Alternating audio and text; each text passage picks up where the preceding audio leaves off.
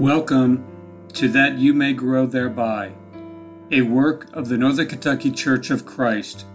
We are located at 18 Scott Drive in Florence, Kentucky. Our phone number is 859-371-2095. You can also visit us at www.nkcofc.com. And now, that you may grow thereby.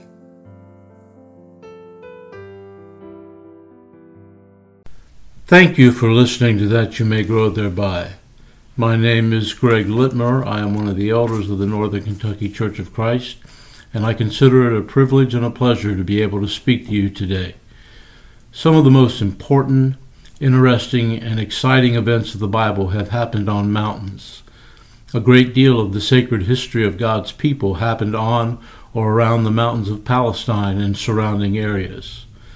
Some of the more prominent mountains of the Bible are Sinai, Moriah, Carmel, Zion, Ararat, Hermon, and Nebo. When we look at the great men of God who have walked these mountains and view some of the events that took place on them, we can truly find a host of spiritual applications that are beneficial for us today. Because you see, in a figurative sense, we all have mountains in our lives that we must climb. The quality of our lives on earth, as well as our eternal destinies, depend upon how we face these mountains. Do we use them to reach a higher spiritual level, or do we stumble upon them and fail to continue our upward climb?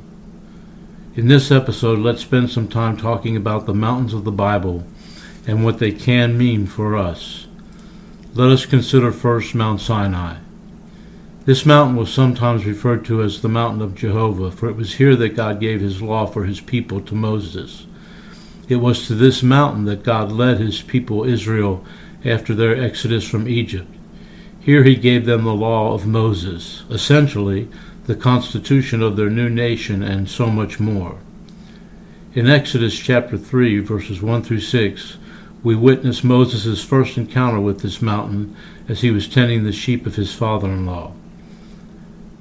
The passage says, "Now Moses was pasturing the flock of Jethro, his father-in-law, the priest of Midian, and he led the flock to the west side of the wilderness and came to Horeb, the mountain of God. The angel of the Lord appeared to him in a blazing fire from the midst of a bush. And he looked, and behold, the bush was burning with fire, yet the bush was not consumed. So Moses said, I must turn aside now and see this marvelous sight, why the bush is not burned up. When the Lord saw that he turned aside to look, God called to him from the midst of the bush and said, Moses, Moses. And he said, Here I am. Then he said, Do not come near here. Remove your sandals from your feet, for the place on which you are standing is holy ground. He said also, I am the God of your father, the God of Abraham, the God of Isaac, and the God of Jacob. Then Moses hid his face, for he was afraid to look at God. Moses would once again climb this mountain sometime later to receive God's law.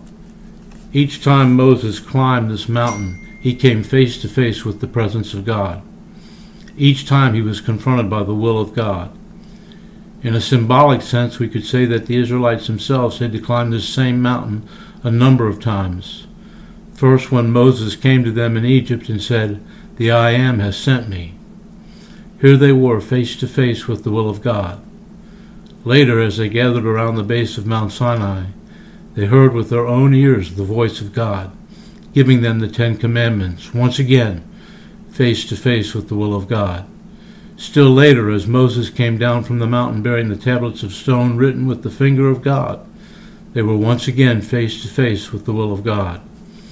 Symbolically, we all face this mountain just as they did every time we hear the Word of God or read from it. At times such as those, we are face to face with the will of God. How do we face the mountain of Jehovah? Do we climb it by recognizing, believing, and accepting the will of God in obedience? Or do we falter on its foothills, never reaching the heights that are possible for one who submits to that sublime will? This is a mountain that all people, sooner or later, must confront. Let's turn our attention now to Mount Moriah. Perhaps the best known event that took place on this mountain is found in Genesis 22. Let's read the first 2 verses of that chapter. Now it came about after these things that God tested Abraham and said to him, Abraham. And he said, Here I am. And he said, Take now your son, your only son whom you love, Isaac, and go to the land of Moriah and offer him there as a burnt offering on one of the mountains of which I will tell you. It was to this mountain where in saving faith Abraham went to offer up his beloved son Isaac. It was an act that epitomized faithful and humble obedience to the will of God. For this reason we can call this a mountain of faith and a mountain of obedience. This was truly great faith demonstrated by Abraham, and it is recorded in Scripture as an example for us. Look at how this act on this mountain is used by the Holy Spirit in James 2:20-24. James wrote, But are you willing to recognize, you foolish fellow, that faith without works is useless? Was not Abraham our father justified by works when he offered up Isaac his son on the altar? You see that faith was working with his works, and as a result of the works, faith was perfected. And the scripture was fulfilled which says, And Abraham believed God, and it was reckoned to him as righteousness, and he was called the friend of God. You see that a man is justified by works, and not by faith alone. The faith of Abraham was demonstrated and made whole and complete, as is all true Bible faith, by his obedience. Every one of us has to climb this mountain as well. It is one thing to say, I believe, but it is another thing altogether to have faith. Faith is belief that moves one to obey. Do we not have to demonstrate our faith by our acts of obedience? Of course we do, every single day. We face Mount Moriah every day of our lives. Are we going to be obedient to the will of God? We need to climb that mountain without hesitation and not falter on the foothills of disobedience. Truly, as we continue our study, one of the most famous and interesting of all mountains of the Bible is Mount Carmel. Remarkable events in the lives of Elijah and Elisha took place there. This was the site of the thrilling contest between God and Elijah and King Ahab and the prophets of Baal. In 1 Kings 18, we'll look at verses 20-24 and get the situation set before us. There the Bible says, So Ahab sent a message among all the sons of Israel and brought the prophets together at Mount Carmel. Elijah came near to all the people and said, How long will you hesitate between two opinions? If the Lord is God, follow him. But if Baal, follow him. But the people did not answer him a word. Then Elijah said to the people, I alone am left a prophet of the Lord, but Baal's prophets are 450 men. Now let them give us 2 oxen, and let them choose 1 ox for themselves and cut it up, and place it on the wood, but put no fire under it. And I will prepare the other ox and lay it on wood, and I will put no fire under it. Then you call on the name of your God, and I will call on the name of the Lord, and the God who answers by fire, he is God. And all the people said, That is a good idea. This contest proved to the prophets of Baal that they were in fact false prophets, but it was a great trial for Elijah. It was a trial of his faith and his courage. Because he stood the test and displayed his faithfulness, he was able to salvage much of Israel from apostasy for a time. Elijah asked the people, How long will you hesitate between 2 opinions? What a soul-searching question that is. We too come to our Mount Carmels every time a choice is demanded of us. What are we going to do? Time and again our faith will be tested and tried, sometimes in the very crucible of the fire of skepticism or persecution. And time and again it will take courage to stand with God. We can climb this mountain right along with Elijah. With courage we can stand on God's side against all things of this old world that threaten to usurp his glorious position. We can climb Mount Carmel even if it seems that we are climbing alone. I want to talk to you about Mount Ararat. This was the place where the ark came to rest after the cleansing flood. After 40 days and nights of rain, and then the time of the receding of the waters, the earth was cleansed of sin and righteousness, who went through the flood were saved by the water.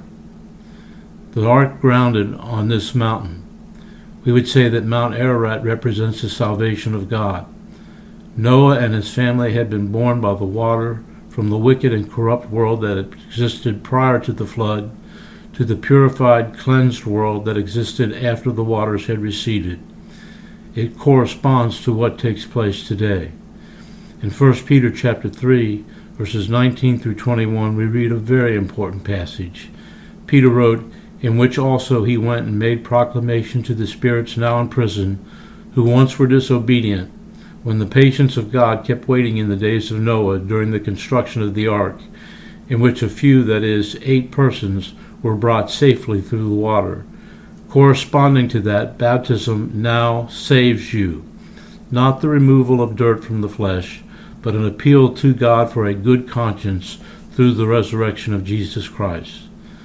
So we could say in a very real sense, Mount Ararat should represent to us the watery grave of baptism.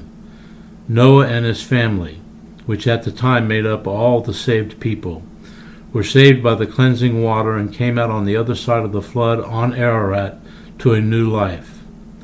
Likewise, all who are saved today are saved through the blood of the Lord Jesus Christ, as they render their obedience in baptism in water for the remission of their sins, coming out on the other side to walk in newness of life.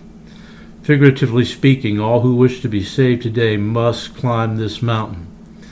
If we falter on the foothills and do not complete the climb, we will be lost. Let's consider just a few more mountains of the Bible. I'd like for us to give consideration to Mount Nebo. This mountain is east of the Jordan River near Jericho. At the ripe old age of 120, Moses, still in good health, climbed this mountain to essentially meet with God. What transpired there is found in Deuteronomy 32, 49, and 50. It tells us, "Go up to this mountain of the Arabim, Mount Nebo, which is in the land of Moab opposite Jericho, and look at the land of Canaan, which I am giving to the sons of Israel for possession. Then die on the mountain where you ascend, and be gathered to your people, as Aaron your brother died on Mount Hor and was gathered to his people." Looking now at Deuteronomy 34, we'll read verses 1 through 5 and find the incredibly heart-moving account. "Now Moses went up from the plains of Mount Moab to Mount Nebo, to the top of Pisgah, which is opposite Jericho. And the Lord showed him all the land, Gilead as far as Dan, and all Naphtali, and the land of Ephraim and Manasseh, and all the land of Judah as far as the western sea, and the Negev, and the plain of the valley of Jericho, the city of palm trees as far as Zoar. Then the Lord said to him, This is the land which I swore to Abraham, Isaac, and Jacob, saying, I will give it to your descendants. I have let you see it with your eyes, but you shall not go over there." So Moses, the servant of the Lord, died there in the land of Moab, according to the word of the Lord. This is a mountain that we all have to climb. All of us someday will join Moses in death, and that time may very well be sooner than any of us think.